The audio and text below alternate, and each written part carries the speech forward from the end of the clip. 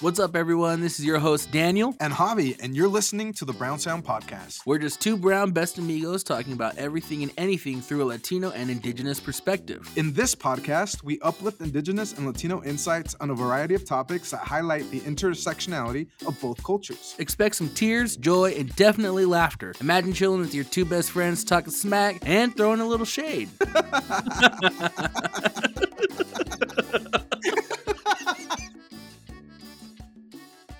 What is up, amigos and amigas? This is Javi and Daniel with the Brown Sound Podcast, back for our Season 4, Episode 5. And today is a good day. What is up, Daniel? Hey, what's going on? Before we start, I did want to throw a little disclaimer why my voice sounds the way it does. You know, finally, after 3 years, I got COVID. So I don't mean to laugh at it, but so I'm home in quarantine. I'm doing okay. It definitely knocked me down the first day, but you know, we got to provide our episodes out weekly. So here we are. Javier forced me to be here today. Just kidding. Whatever. No, that's so. Are you having a quarantini? Yes. To get better?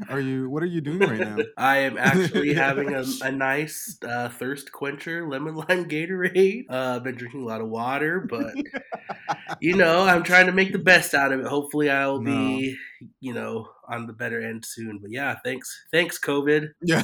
No, Chigex, I've been, since you let me know you had it, I've been checking up on you, and Chigex, I wish I lived closer because then I could drop off a good caldo for you. Like that's a go-to Mexi remedy.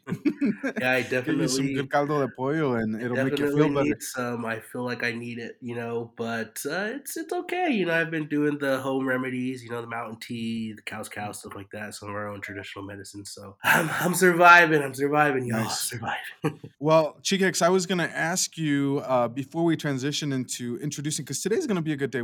It's going to be a good day for many reasons. We actually have a special guest with us today, and we'll be introducing her here in a second. But I wanted to touch back with you about last week. You shared you had a lot of commitments for some engagements coming up, and I want to ask you, how did that fashion show go? Yeah, the fashion show was awesome. I got to give a huge shout out to Janelle Yearout, who is with our Nimipu Community Development Fund department here. They do awesome work in like the small business development in our area. And I got to give a shout out to Kellen Lewis, who also was a co-MC of the fashion show. So we both got to MC. I'm just going to say it because everyone else already did.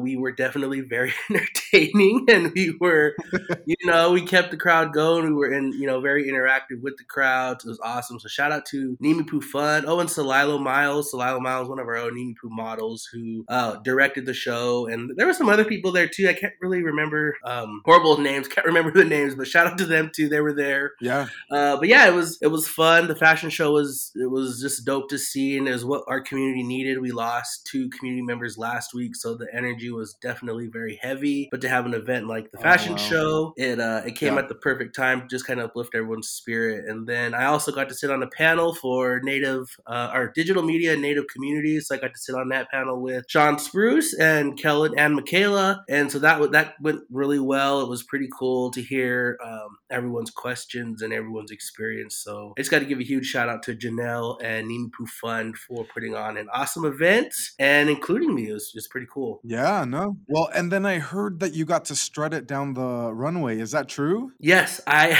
actually did. Well, the crowd was hyping us up. They were wanting us to walk down the runway early, and I was like, nah, I'm gonna give this, like, I'm gonna play with it a little bit, you know, make them wait. And so towards the end, I had the crowd say, they're like, Daniel, and so I had to show them how it's done, you know. But yeah, it was cool. It was definitely a really fun event, and hopefully it keeps continuing to happen. Well, 2 more things, Chick-X. People told me that you dropped it low and that you also talked about being a cochina. Well, no, I didn't drop it nowhere. So whoever told you that was lying. But oh yeah, so the run of the joke. So earlier that day on the panel, Janelle, she was like, after we're done with the media panel, she was like, "Oh, share about your other business, about the cochina." And I was like, "The what?" And some of the Latinos in the crowd are laughing because they're like, "Huh?" And I was like, "Well, cochina means like dirty, or it's kind of like a dirty word." And so Janelle, she was getting terrorized the rest of the night because people were like, I was teasing. I was like, "Who told you? Hey, I've changed my ways." No, but it was funny. She was talking about how we would sell tacos here on the res, because when we back then, we sold tacos, we called it the cocina, but not cochina. So she thought That's yes. it was funny though, that was like the running joke of the night. No, I love that. Chikex, I wasn't there, but all I've heard is good things about the event and you emceeing with Kellen. So just wanted to highlight that a little bit because I asked it on purpose. How did it go? I heard it went great, and you just confirmed that. So kudos to you. Keep doing the great work and supporting your community, Chikex. It was dope. I'm all very proud of you over here in Caldwell. All right, Chikex, let's take the time then to introduce our special guest of the day. So this person I've known both of us have known her for many years. We were actually up at U of I around the same time, and we definitely saw each other and hung out a few times. But now this person is a big community advocate, a big community leader. She's inspiring. She's out there fighting for injustices. She's highlighting issues that pertain to the Latino community and other communities. I think she also owns a business. She's an entrepreneur. Everybody here, if you're anybody who's anybody, knows Estefania, and that's who we have today. Estefania Mondragon, who's the executive director of Poder of Idaho, that we've highlighted before on the episode. But without further ado, everybody there sitting in your car, give a big round of applause and a big brown sound welcome for Estefania Mondragon. Estefania, how are you? Good. Hi, everyone. That was such a great intro. I'm like beaming. Thank you, Javier. I'm excited to be here with both you and Daniel. I'm a big fan of the podcast and I listen all the time. So I'm excited to be here and be a guest today. Thank you. Same. We're big fans of you too and all the work you're doing. Estefania, we got to talk a little bit, and again, we've been friends for a while now. We've known each other for a minute. I wanted to jump into the episode by having you maybe share a little bit on yourself, if you don't mind. Like, where'd you grow up? What's inspired you to kind of get to where you're at? What's led to for you to be where you're at? And then we'll be able to jump into a little bit of the work that you're doing with all the good things that you're doing. Big questions. Yeah. So I'll just introduce myself. I'm Estefania. For work, I'm the executive director of Poder of Idaho. It's an organization that organizes and mobilizes the Latino immigrant community here in Idaho for social change. Yep. So we focus on 4 issues, but like 5 if I'm being honest. So we focus primarily on immigration reform. That's kind of how we got started. We were started by that were focused on DACA in 2016. As we know, 2016 was a big year for immigration. There was a lot of changes, and many of them were negative against immigrants and against our community, right, because of the Trump administration. So, but what we know is, a lot of American presidents have been bad, have not been the greatest on immigration policy. We know that Obama kind of expanded the internal enforcement and of course this, stay in Mexico type of rules. So what we saw is, we saw a ramping up of enforcement and of course of criminalizing and just scapegoating immigrants in 2016. And we saw that there was a lot of folks doing work here in Idaho around providing services for immigrants. But what we didn't see was a lot of advocacy. Yeah. So, we were a group of like youngish, young punks that were on a Facebook Messenger group. Of course, like I'm probably aging myself because I'm still on Facebook, but yeah, elder millennial. Well, I guess I would be a middle-aged millennial, but just go with elder. Yeah, But have you heard the term geriatric millennial? no, that's That, that's okay. a that's a term. Dang. It That's a is. term that's used on us. I like I that I'm don't like, elder whoever know. came up millennial. with it. I like the elder Yeah. That's millennial funny. term, but I'm probably somewhere in the middle, kind of Yeah. Elder. middle-aged millennial.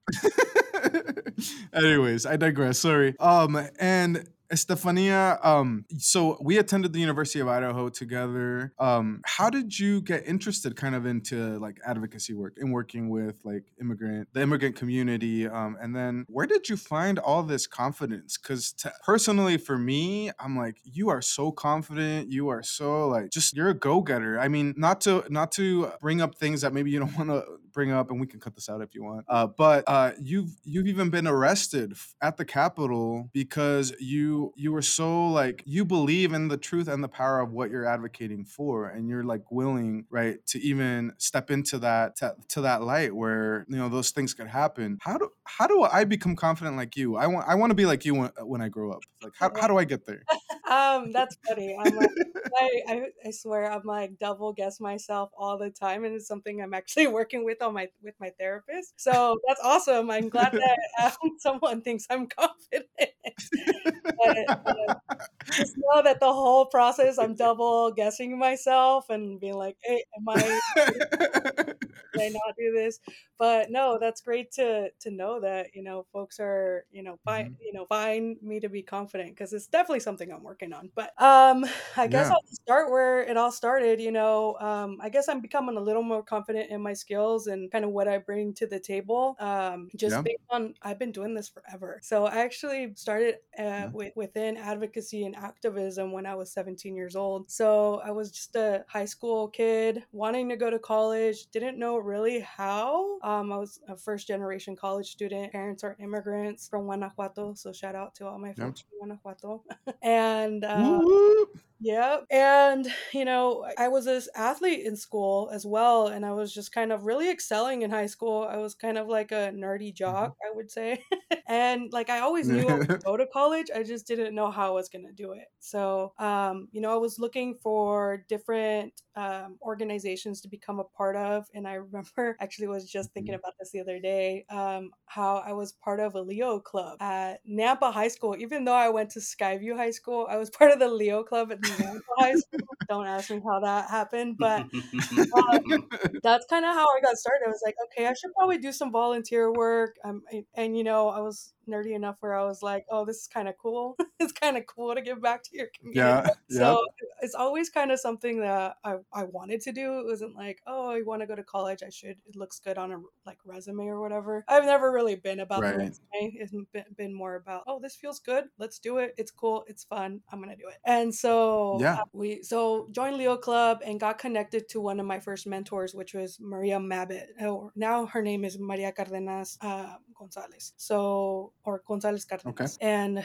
she's a pretty big community leader here locally. She's written a couple of books. I think her most recent book highlights Latina leaders here in Idaho. So shout out to her. And Yeah. what the work that she's done is she takes young people under her wing, and she's just so knowledgeable. She's been an activist for the majority of her life, I think, since she was in high school. And she's an older Yeah. person, right? So she's been at it for decades. And has won some of the bigger fights here in Idaho, including minimum wage for farm workers. She was a big part of Wow. that struggle. So started volunteering for her, connected through Leo Club, and she put us to work, and she taught us everything she knew around voter registration. There was this organization no longer exists, but it's the Idaho.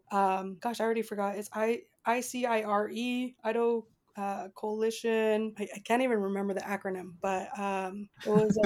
But it was for research and education as it pertained to the Latino community. And within that organization was a project called Idaho Latino Vote, which is where I kind of got Mm-hmm. to start. I was canvassing the north side of Nampa, and for any of you all that are from Nampa or know Nampa, that's where a large Latino community lives. We're fairly concentrated there. Fairly low income community. A lot of folks don't go in there for some reason. Yep. That's where I got my activist start. Started doing door to door and registering Latinos to vote. What we saw was That's awesome. kind of interesting because it was like a lot of folks. You're like, oh, I've never been contacted to vote. What is this about? And we would just do education right there on the doorstep and tell them, hey, this is Wow. you're eligible to vote. Some folks were like, well, I had a felony, so I can't vote anymore. The judge told me I can't vote anymore. And we're like, actually, that's not true. And we did a lot of Yep. busting. And then from that came a lot of advocacy around, putting that past felons can vote on the voter registration form in Idaho. So it's right on the form. Folks don't have to get double guessed.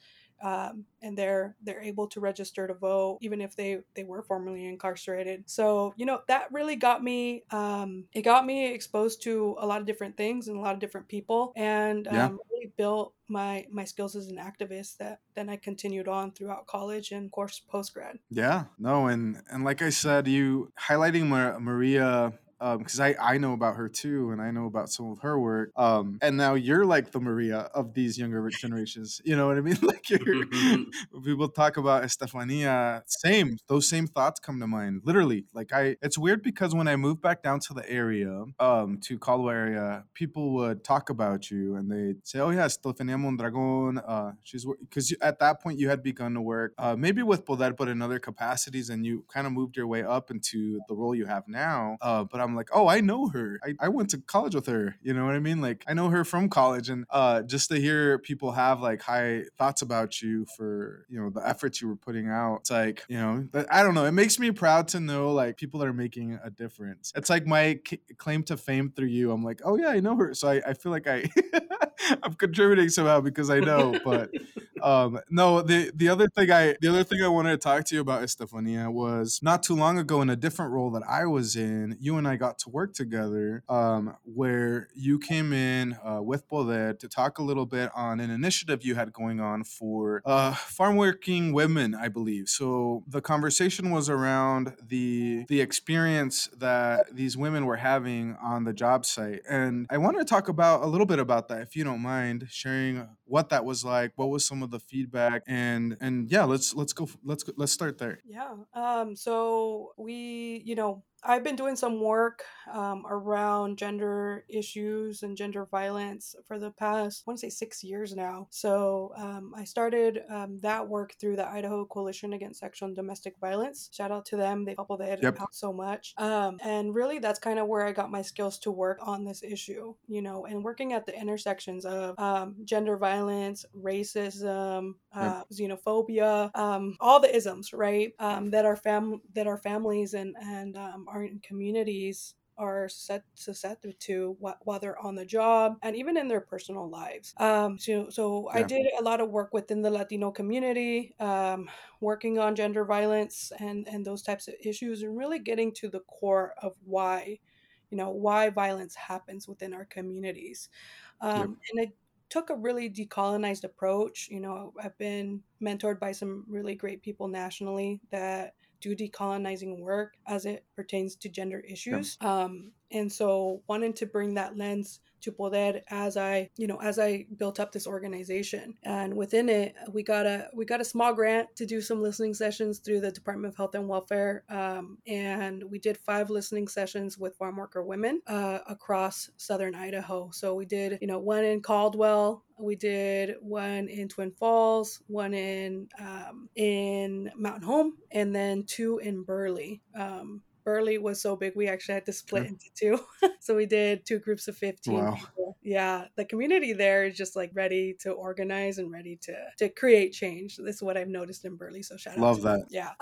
So we did these listening sessions, and of course, when you're talking about gender issues and like gender violence, those are like really personal topics, and it can get like people are hesitant to talk about that, and I understand that, right? We try to come through it through a trauma informed lens, right? So and of cultural lens, right? So these are women that remind me of my tias. They remind me of my mom, my grandma in some cases, right?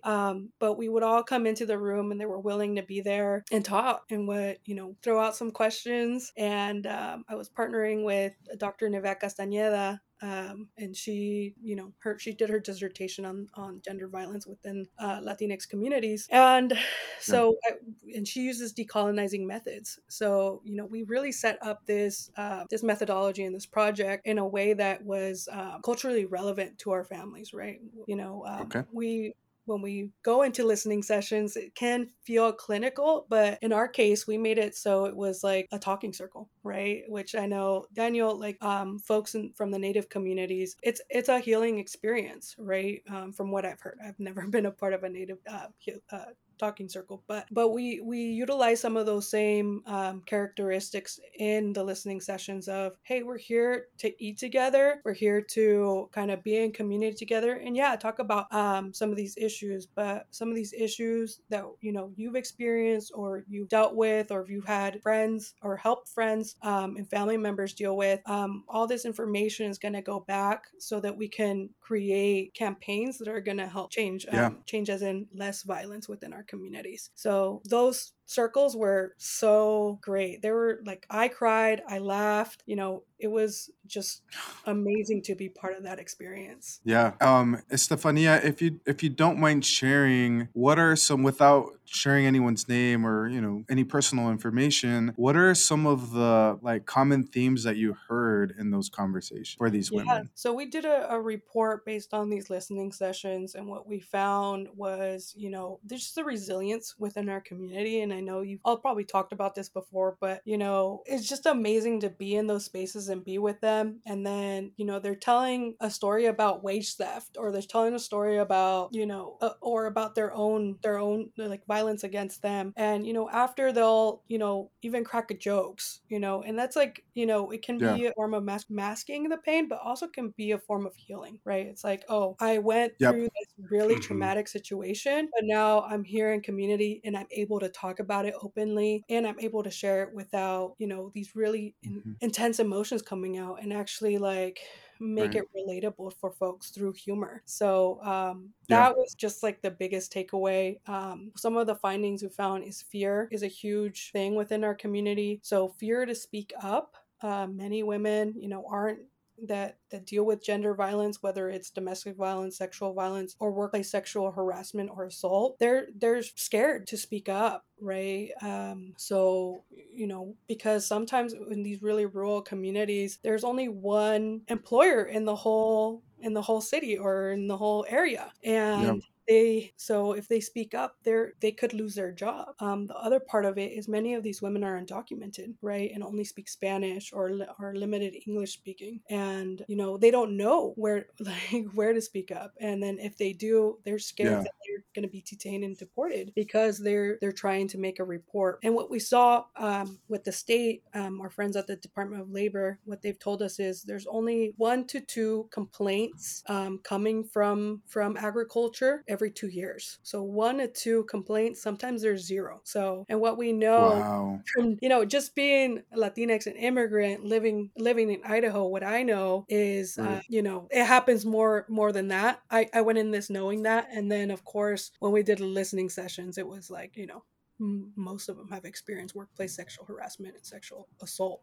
Yep. And that just confirms what we suspect, that people aren't reporting because they don't have that knowledge for where to go, and if they're too scared, of course they wouldn't. That's so frustrating. So with the information you were able to collect, then you went about sharing that with the community at large, right? With the reports you created, and hopefully that's helped kind of lead some change for the community, and hopefully we can have different outcomes to support that population. Yeah, so we've done that report. We still have the listening sessions, and what's cool is what's come from it is when we were doing the report is we saw that our communities are really under researched. When we, Dr. Nivea Castañeda, has a PhD, and in her research, she was really struggling to get data from Idaho. So our communities, nobody talks to us.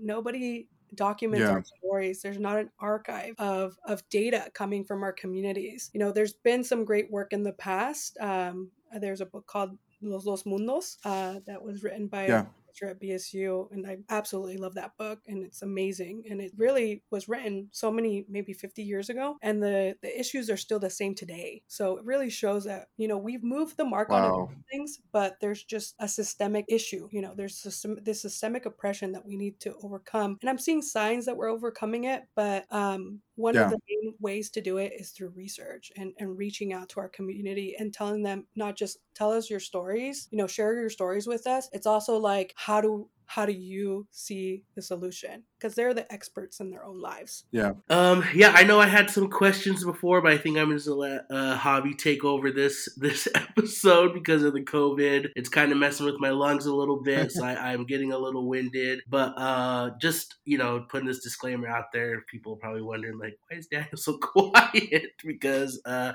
have COVID, I can barely breathe. No, I'm just kidding. But I guess I can just ask one question. One would be like, I know we mentioned on the podcast before about the Brown Pride, the protest that happened at Caldwell High School. What are your thoughts on that? And what do you think like the school district could have did, I don't know, I guess better with how that all played out? Yeah. So with the Brown Pride protest, it was a protest led by young people, which, people think that we had something to do with that. Luis in Poder. We didn't actually. That was a protest that started from youth, and they're seeing injustices within their school and wanting to address it and do something about it. And of course, for me as an activist and organizer and just elder millennial, I was just these Gen Zers just kind of organized within their school and really kind of they had press there, they had they were well organized. I was like, wow, this is like a professional level protest. It was done by folks that haven't had like activist training, and it was just so amazing to see. It's awesome just seeing the leadership within students right now, Mm-hmm. and the next generation. It just makes my heart happy. But what doesn't make me so happy, of course, is the targeting of Latinx students, and of course what we know is the systemic issues of the higher discipline rates and disproportionate discipline within schools, and of course the silencing and of Latino students. It is a systemic issue, and what we know is the people's voice, people's rights, students' rights don't stop at the schoolhouse door. We have Right. right. Students have rights within their school and are able, and they're able to use their First Amendment rights to protest. So big hats off to them. I just saw the amazingness that was the organizing within the school from the students and how it made national news. I was just like, wow, my hats off to these students. Yep. I think what I really kind of got really mad. I had like a little freak out moment, and I don't have a lot of freak out moments anymore. Nothing really surprises me after, I guess almost 15 years of organizing. Wow, I'm old. Wow. I usually tend to like not get too mad anymore, just because I've almost seen it all, and keep seeing more, unfortunately, with all the laws they're making. Shout out to the Idaho legislator. But but I really did get in my feelings, and I got angry, and I was kind of trying to unpack that a little bit. I'm like, why am I so angry? Like I was like trying to calm myself down because I was about to drive to Caldwell and just start protesting with them. I chained myself to the door or something. No, just kidding. No, it's all jokes. But no, but I did see that. And what I was unpacking was, I was dealing with these issues when I was in high school, right? I remember having a high school teacher, tell me to only speak English in class. And, I've always been kind of a young punk and a little bit of outspoken and a cabrona. So hopefully I don't know if I but yeah, you can say all you want here. Okay. I've always been a little spicy. So I would talk back to my teacher, not saying young people should, but I did. 'Cause, Right. I had my Mexican friends in the class, and I would speak Spanish to them, and we'd just be doing our homework in Spanish, and all of a sudden the teacher had Right. an issue with it, and it's like, you need to speak English when you're in this class, and I'm like, well, you need to learn Spanish, and talk back to them. Oh, But good, good. luckily I didn't get in trouble, but, just kind of kept them on their toes, right? But Good, good. it took me back to those days, right? Of like being a student, having this older person tell you you can't express yourself, just even by doing Yeah, homework, right? Or wearing cultural garb or whatever it is, right, and for me it was just like brought this, and even talking about it, I can feel myself like clenching my fist and stuff, and it's like it just brings out this anger in me. It's like, we're still right, dealing with this. Like right. Caldwell, like almost probably close to 50% Latinx students. Yep, This shouldn't be happening in these majority Latinx school districts, right? It's like they like right, in the last 15 years, like we haven't had any cultural programming, especially in these highly yep, populated Latinx districts. Like Brown Pride is a call to action. It's like a call to activism, right? It is right, the antithesis of white supremacy. It's us being empowered and feeling pride in our culture that really gets looked over or put to the side by white America and mainstream culture here in America. And to show cultural pride is to show right, yourself. And when we're the majority in some of these districts, we don't need to be showing ourselves anymore, right? Like we should be it. We have right, like our population's there. We are here. It's like now what right. instead of scapegoating or criminalizing or whatever it is, the word is, I can't think of it right now, but instead of like Gaslighting comes to mind too. all of it, instead of doing that for brown pride, right? Instead of scapegoating, criminalizing brown pride, how about we start doing some Chicano studies in those schools, right? There's no reason why we shouldn't be teaching Chicano studies when it's the majority Mexican American or Latinx students in those schools. Right, We are no longer the minority. It's time for these school districts to start catering to us and how we learn. And there's right, data out there that shows, cultural pride and having Chicano studies actually increases students. I forget the word for it, but it increases their learning across all subjects, not just history, not just that. It right. increases their ability to learn in language, math, all of that. And it's because of that form of empowerment, right? Students feel empowered to know that there's Right. to know their history and to know where they come from. Yeah, Estefania, when I was thinking about that too as it came up, I also was filled with similar feelings. And part of me also started to think about, if they had Latino folks in those leadership positions across the district, from anyone from a superintendent to principal or more instructors or teachers that were Latinos, I don't feel like it would have escalated to the level that it did, right? Because then those folks would have been able to step in and say, hey, I think you're considering this from the wrong perspective. Consider this. This term is not gang related, because I think that was the message, right? Brown Yeah. pride is a gang term, or it's a gang. And that was problematic because it seemed like a very single, narrow-minded view on why this was so problematic. And I feel like they could have done more. Like, listen to the students, listen to the community. Like, all that would have been impactful.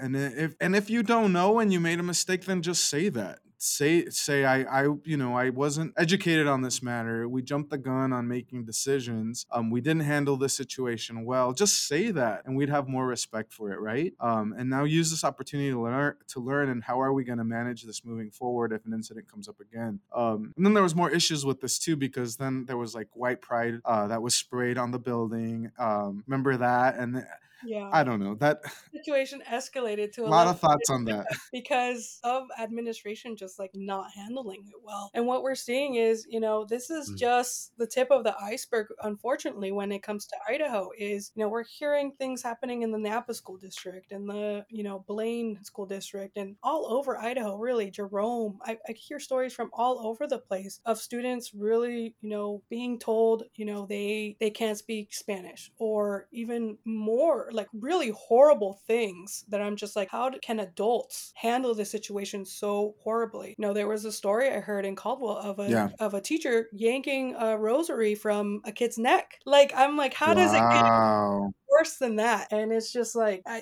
think at this point is I'm glad that students are advocating for themselves, but I think it's also time Yep. for the community to come together and really put pressure on these school districts and be like, hey, this is unacceptable behavior. This is not culturally sensitive. It's actually very racist, white supremacist behavior. And we have some demands for you to change this. And luckily, Yep. we've started a group where we're gathering Latinx organizations together to talk about education issues, and talk about Good. what changes do we want to see in these school districts, and how do we want to handle situations should they arise again, because from how I'm seeing it is administrators are escalating situations instead of de-escalating the situation. And so Right. I think Caldwell is just going to keep protests like Caldwell are just going to keep happening until folks get it that there's a way to treat Latinos, and you have to take our stories, you have to take our culture into consideration, and not criminalize or not criminalize it. The other thing I was thinking about, Estefania, is that some of the school districts might also be doing some good things, right? Like maybe they're supporting our Latino communities through education, or maybe there's cool programs, right, for informing students of like how to go to college or navigating different situations that, for whatever reason, most students wouldn't have access to that information. But when something like this happens, it overshadows and overpowers anything that the school districts are doing at that point, because this is huge. Not only did it affect that student, it affected all of our community, and then it resonated nationally. Think about that.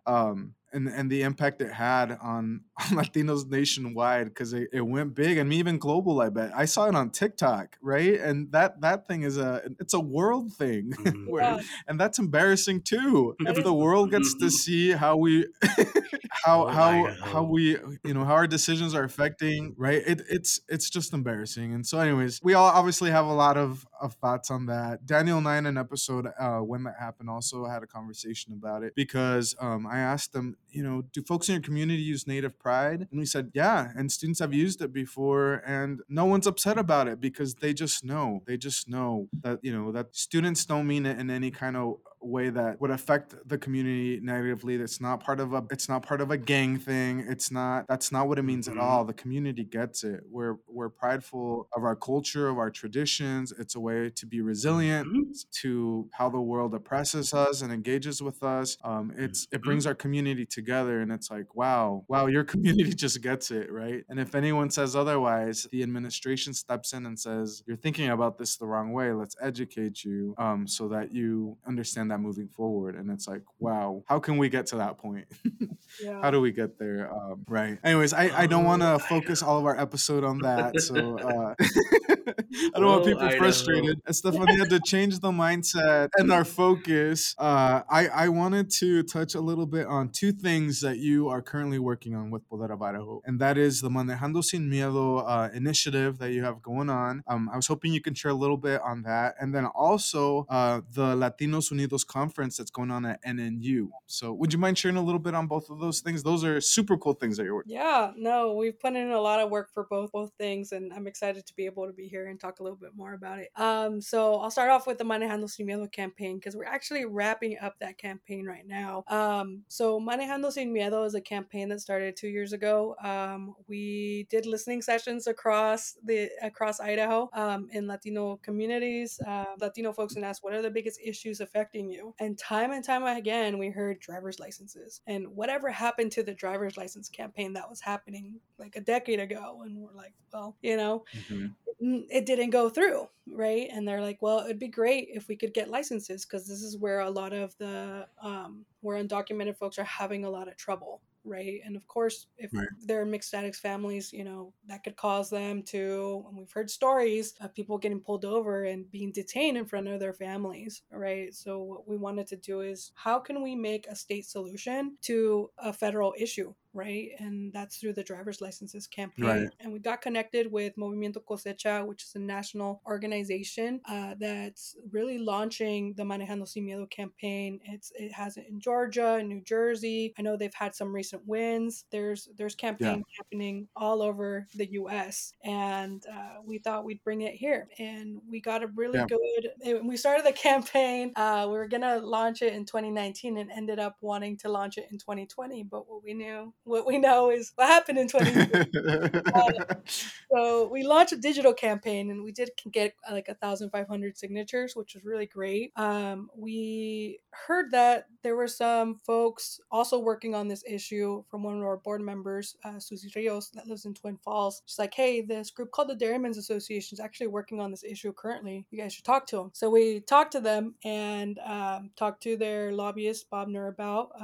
And, he's an older white guy. He'll say that himself. And, we're really apprehensive at first just because, in most cases we're probably not on the same wavelength when it comes to politics and for the majority of issues. Right. But specific issue, we decided, hey, there's strength in numbers, let's work together. And of course that we started off kind of like circling each other like, oh, is this gonna work? This feels kind of uncomfortable. Like working with activists and us working with industry folks, it's just like that hurt my activist heart a little bit. But we got to communicating, and it saw like, you all actually really care about this issue, and that was interesting to see. And it really kind of took a step back on like, them talking about why they want to focus on immigration after all these years of ignoring and saying, no, we don't hire undocumented people, to all of a sudden going, yes, we hire undocumented people. Undocumented people are essential in our state and are essential to our industry. And we want to see immigration reform because of that. And,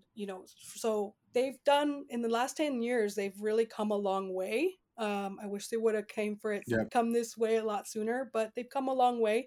And what really got me was when Bob was telling me his story while we were talking with some of the legislators, and he said, well, a lot of dairy farmers here in the state are Dutch ancestry. So a lot of them have Dutch last names. Their grandparents were Dutch immigrants here in the U.S. And so they have that immigrant story as well. And what they saw is back 10 years ago was that there was raids happening in Twin Falls. And they said they saw, the internal enforcement happening and just like the trauma of that. Some of the folks that are dairymen that are Dutch ancestry said, when I saw this, I just couldn't have that happen in my community. I couldn't have people being rounded up and taken away from their families in front of me. Why? Because my grandparents had to deal with this in Holland and the Netherlands during the First World War and the Second World War. We are not going to stand for that this time around. And when he told that story, he was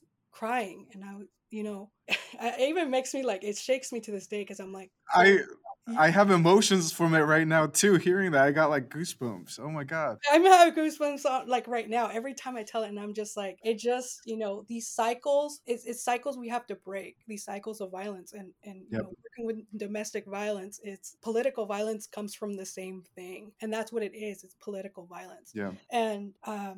And so it's like these shared stories that I would have never thought we would share anything in common. And it's like, wow, you actually really do get this issue. And I see why you're doing it. And I welcome you into this movement, and let's work together. And I never thought I'd say that to an old white man, but now we're best friends.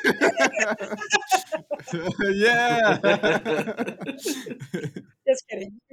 We still have our fights about a couple issues, but at least on this issue we can see eye to eye. Yeah, love it. Awesome.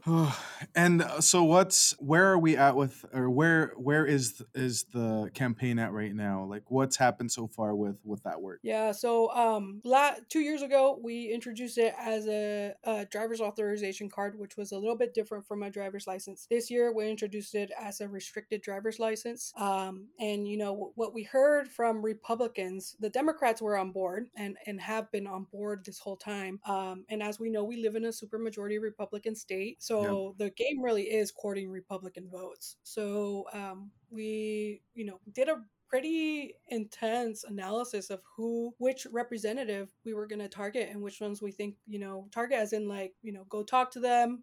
Bob was going to go talk to them. That's what he does for work. He's a lobbyist. So he went to talk to them and seeing, hey, and asking them, would you vote on this issue? So we knew we had to get through the Senate Transportation Committee first. We got, and we last year, the bill died in the Senate Transportation Committee. It got a hearing, which was awesome, which is the furthest it's ever gotten in the 20 years that this campaign has happened through different organizations and different organizers. Last year we got a hearing. This year we got a hearing as well. And I would have to tell you, it was the most nuts experience I've ever gone through. Because we went in there. Oh my gosh. We knew, I went in there, and I'm maybe politically jaded, but I went in there knowing we were going to lose. I'm like, we don't have the votes. Yeah. Whenever you go into a hearing or a vote in the legislature and you don't know your vote count, that's not a good sign. So we went in there and I knew, we don't have the votes. It's not going to happen.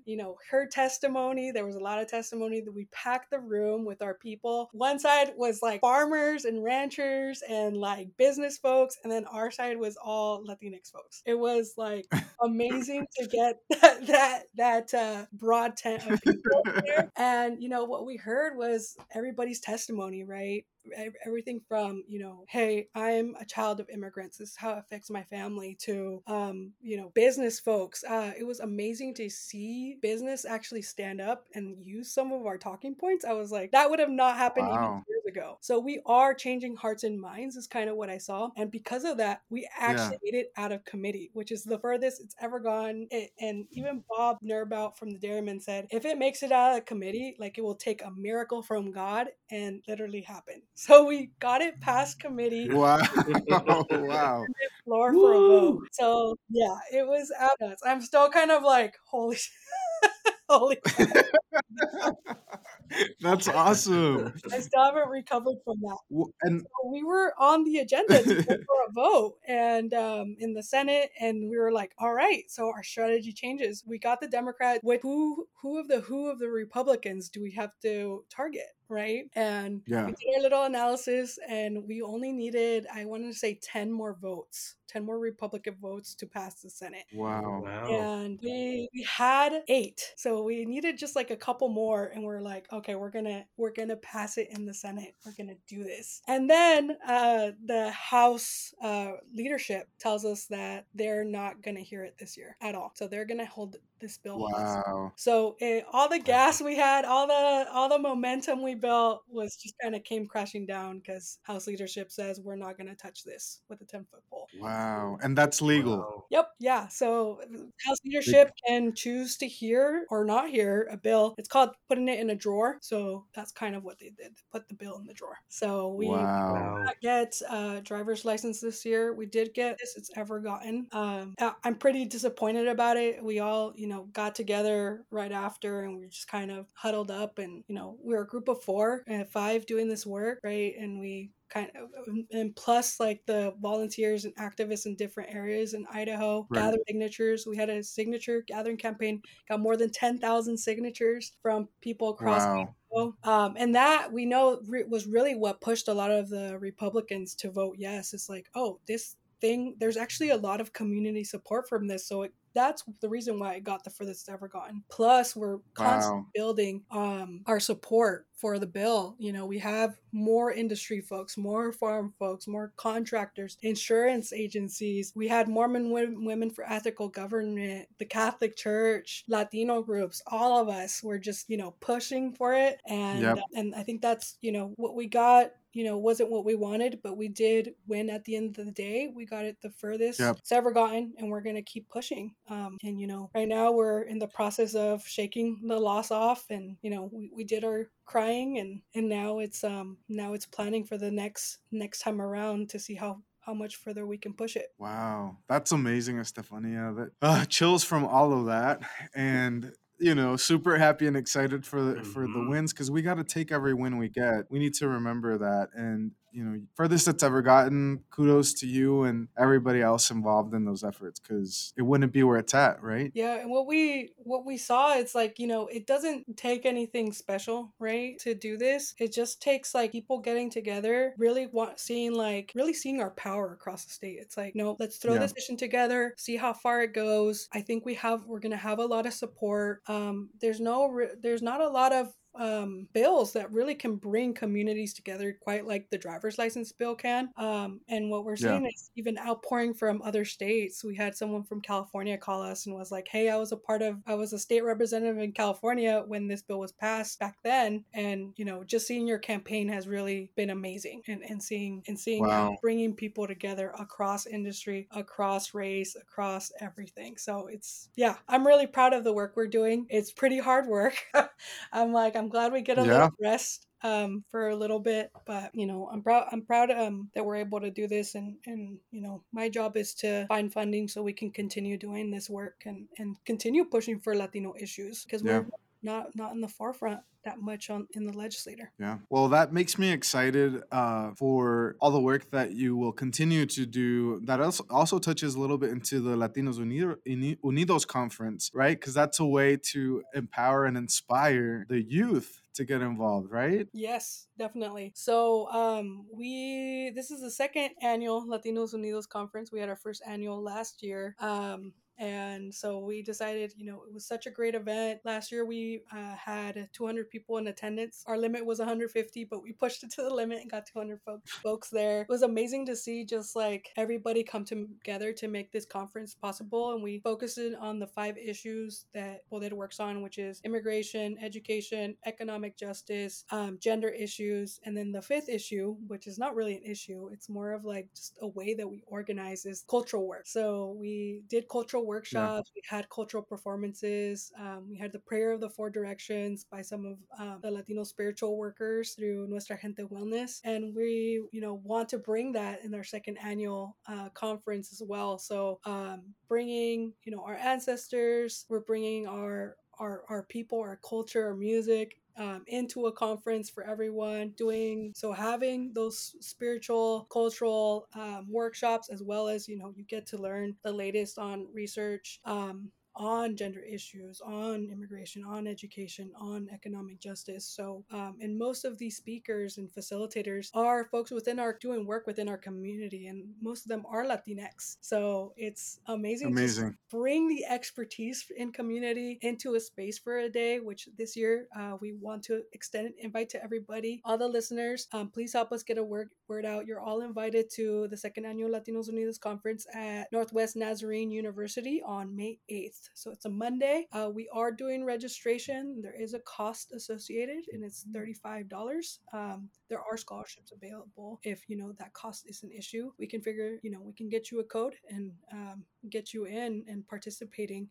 So we're really excited. That's amazing. And everybody listening, we'll make sure to post Poder's information on our Instagram account as a way for you to register if you're interested. And you'll be able to connect more with Estefania and her team that way if you have any questions or follow-ups.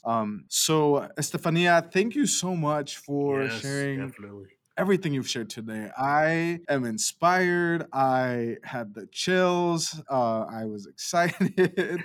And, I'm very hopeful because there's people like you and Poder and the community that will help to continue to spotlight the injustices and actually do something about it to make a change and make a difference. So I'm so honored to know you, first of all, and so excited to what else you'll be able to accomplish. And you're welcome back anytime on the podcast. For any reason, please come back. We definitely want to spend time with you and keep the conversations going. Daniel and I now have a segment called Brown Noises that we hope you'll join us in. So we like to share. I need to be careful how I word it, because last time I said we like to share our native tongues, but that doesn't sound right. We just want to share our language with the listeners. So I think the word we wanted to share with y'all in Spanish and Nimipu Temp is pride. So if you wouldn't mind practicing with us, Daniel, do you want to start? Let's do it. Yeah, so the same way with pride is also the same. I believe it's as similar as like I am grateful or things like that. So to say pride in Imiputim, the next first language, is Leloitswas. So like I am proud, Leloitswas. Leloitswas. Is that right? Yeah, Leloitswat? The Lloyd sweats like that. yeah, Did I say that Leloitswas. right? Yeah, that sounds good. The Lloyd twists. Leloitswas. I just love. Cool. I feel like Estefania did it better. Oh, good. It was like I was hoping. Right. No, but I love that connection of pride and gratitude because I just love that. Yeah. And in Spanish, to say pride, we would say orgullo. Tengo orgullo. I am proudful. Orgullo. Oh, do I have to say it? Tengo orgullo. Tengo orgullo. There you go. Yeah, I'm always surprised too by Daniel because he's not a native speaker, but he can definitely make his, the sounds come out right. I was gonna say his Yeah. tongue can make the noises come out. I'm like, I need to work on my phrasing, y'all. Yeah. I'll just make me sound like I can do all these things with my tongue. All right, so we're gonna wrap up this episode with our last segment. Estefania, this will be your first time doing the Shades of Brown Shady Questions, Ooh. and this is your first episode for us. The Shades of Brown Shady Questions is a fun way to Mhm. wrap up the episode in a community laughter type of way. And the questions can be a little bit challenging, and no matter how you answer them, they could come off as a little shady, which is why we call it the Shades of Brown Shady Question Round. So I know I've gotten in hot water sometimes in the past episodes with friends and family. I always sweat it out a little bit, but these are so fun, and this is one of our listeners' favorite segments. So today, Estefania, we are going to ask 3 questions. If you feel empowered to, you can answer all 3. But if you would like, we ask everybody can only skip one, absolutely. So no matter what, answer 2 is that okay with everybody? I'm game. Okay, so the questions are, and Estefania, we're probably going to have you go first as our guest, but Daniel and I will also answer. Question number 1. If you and 5 of your close friends were chosen to be the Power Rangers, think the original ones, thinking about their personalities, which one would you be and which one would your friends be? That's question 1. Question 2, if you found a magic lamp and could make 3 wishes, what would they be and why? And then the third one is, which celebrity have you been told you look like, and do you agree? And then the 3 of us will also share which celebrity we think each other looks like. So, question number 1, close friends, Power Rangers personalities. Oh gosh. Well, I was a huge Power Ranger fan growing up, so for me, it doesn't really fit my personality anymore, but it fit my personality when I was growing up. I was the Pink Ranger. I loved Kimberly, so I still remember her name. So Okay. Pink Power Ranger for me, and then so I'm just gonna go with the Red Power Ranger because my brother and I used to play Power Rangers growing up, so he's definitely the Red Power Ranger. Shout out to Frank. Okay. The Black Power Ranger is, let's see, who would be the Black Power Ranger? I would say Eric, our organizer at Bolded, would be the Black Power Ranger. Probably share Okay. the title with Antonio. He's Okay. a friend and also just like a huge supporter of Bolded. We mix Okay. business with pleasure all the time. We bring our friends in to help campaigns. So they would probably tag team the black one. So who am I missing? Is there a Blue and red. blue and Oh no, blue and yellow. blue and yellow? So let's see. Blue would be, I know it's a guy, but in this case it's gonna be a girl. My homegirl Ruby Mendez Mota. She loves the color blue, so I'm gonna put her as a blue ranger. Ooh, And love it. that leaves the yellow ranger, which would be for Raquel. Okay, love it. So it's a lot of family and poder mixed. Yeah. All Friends. right, and then a magic lamp with 3 wishes. Magic lamp with 3 wishes. Oof. I would say the first one would be more wishes. I always thought about that. I'm like, oh, I'm gonna go for Smart. unlimited wishes. is gonna be the first one. And then yeah, but if I had to keep it at three, I would do probably like $1 billion. Love it. So I can fund Same. and I can fund all kinds of cool causes, and of course get it like a mega mansion. But because I am selfish, I would like some. I mean, we all would if we had the opportunity. I like nice things. And then let's see. Third wish, I'd probably be like, just for like the health and happiness of myself and my family members and friends. Love it. Hmm. And then last question, which celebrity have you been told you look like, and do you agree? And then which celebrities would you say Daniel and I look like?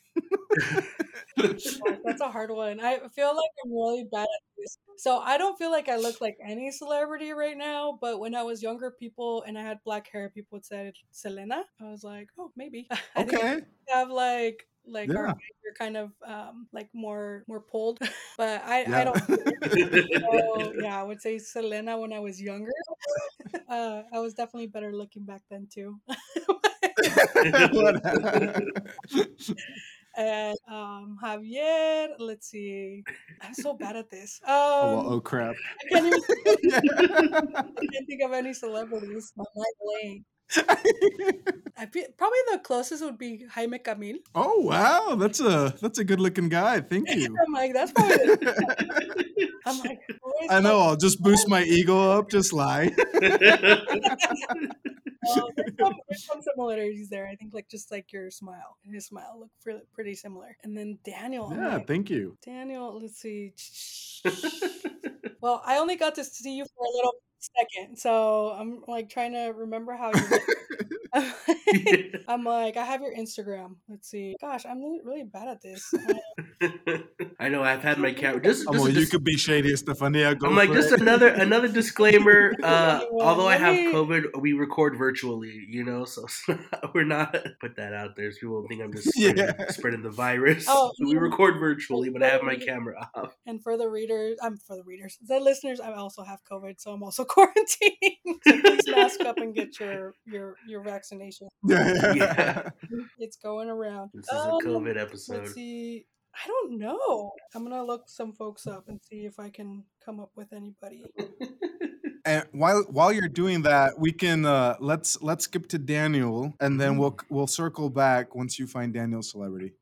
Okay, All right, Daniel, you're up. Okay, so one, I don't even think I have 5 friends to like put in as a Power Ranger group. So honestly, I didn't really watch Power Rangers growing up a whole lot. Like I was more into Ninja Turtles. So I might just have to skip that one. That might be my skip for this one. But if I found a magic lamp and could make 3 wishes, Okay. I would do the unlimited wishes too. But since we had to choose 3, I'd probably do like, billions of dollars.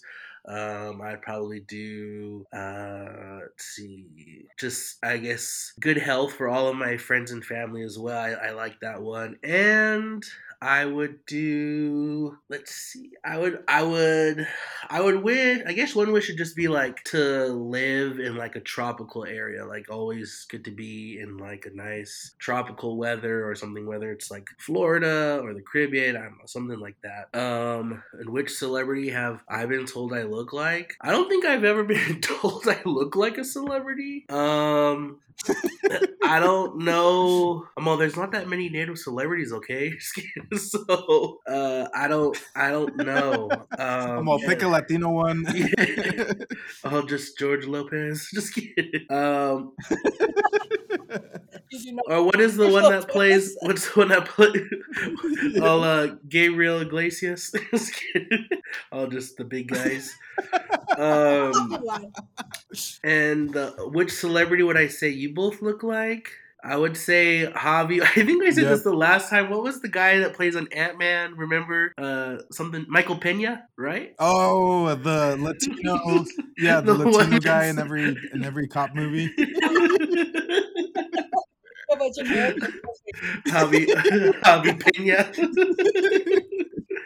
And for you, I would say let me look up some celebs. I don't know. I don't know what type like all Okay, we'll come back to you so you can think about it. yeah. Estefania, did you find one for Daniel? So I'm going off that. So Ronnie Chang. He was Oh, okay. Daniel gives me that vibe. That guy, Ronnie. He's he's a really well comedian dressed. too. He's really funny. Yeah. Yeah. I'm like, oh, you guys Are- have an essence. All right, I'll go Daniel while you think about it, okay? We'll come Okay. back. So, 5 friends, Power Rangers. Okay, me, I'd be the blue one because he's nerdy. And I like the blue one growing up. I think Daniel, I'd make you be the Yellow Ranger. Wasn't she the funny one? I can't remember. And then I think I'd just pick my siblings for the other one. So my sister, the Pink Ranger, Lala would be the Red Ranger, and then Christian would be the Black Ranger because he used to dance. Do you remember when all the young kids, Stefania, we were around in college around that time, but they did the skinny jeans, but in the different colors. Do you remember that one? That was a thing. And then they would dance. My little brother, he's gonna kill me. He and his friends would do little dance off videos on Facebook against other friends. And I Yeah. always think about that. Yeah, and I would show them off to my friends because I thought it was so cool. But he finds it embarrassing now that he's older. Yeah. But I Anyway, think so you have, that's you yeah. have a connection. Your little brother is, I think, the same age or used to play soccer with my little brother too. Yeah, he did. So my And little I think we brother's ran like into big your little dancing. brother. Yeah. They were both doing it. We got to dig up videos so we could show them.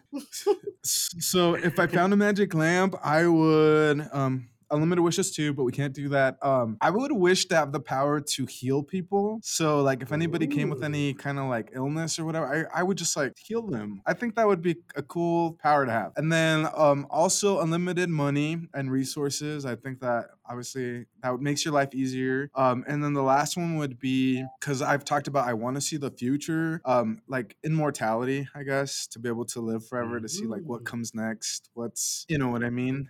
No, it's it's like no hard pass on that.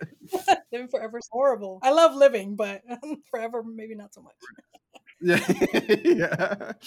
And then what celebrity have you been told you look like, and do you agree? I don't know. I don't know. Who have I been told I look like? Michael Pena by Daniel. Just every time. So I just get to cheat on that one. Daniel, I would say you remind me of maybe Ernie from the Oh. Lopez show, or what was that called? Ernie. The best friend. You guys know who I'm talking about? Yeah, You know yeah. who I'm talking about. Oh yeah. I think I came up with my celebrity too And then this. I was looking up and Okay, I who would think you say? I know there was some controversy with her in the media, like I don't know, I think it was like last year or something with some stuff, but I think Gina Rodriguez, I think that would be a good celebrity Oh, that she's a doppelganger. badass. Yeah. Yeah, I know there was like some Yeah. controversies Yeah. when I typed in Oh, yeah. like her name on Google. There was like Gina Rodriguez come under fire for overuse of I think she was saying the N word or something. But anyways, yeah, Yeah. Gina Rodriguez Oh probably. my god, that one. But she's consistently getting clowned. Yeah, and Don't come from me. Thank you. and you know what's weird? That's who I was gonna say for Estefania too, Gina Rodriguez. So yeah, I want you to take that as a compliment. yeah, I do not condone her action. yeah, same. I don't know what Michael Pena's Same done, here. but same. I'm not responsible for his actions. He's an Avenger. All right. Anybody still have somebody to say? Yeah, he's in a. Did anyone else have anybody else to celebrity? No, we good? I think so. Okay. All right. Well, let's wrap this. This has been one of our longer episodes, so let's wrap it up by saying thank you again, Estefania, for all your hard work and efforts with Poder. I feel so honored to know you because you're doing a lot of cool things. And the other thing is, you're always welcome back anytime you want to come. Please come back to the Brown Sound. And the other last thing that I wanted to touch is. Do you both have any last words before we close up? No, thank you for having me on the podcast, and I appreciate being invited on, and would love to come on more often. I listen to y'all a lot, so it's really cool. I really love what y'all are doing, and thank you for what you do as well. No, Thank you. appreciate No, that. feeling is very, very mutual. Yep. All right, everybody. So if you haven't yet, please consider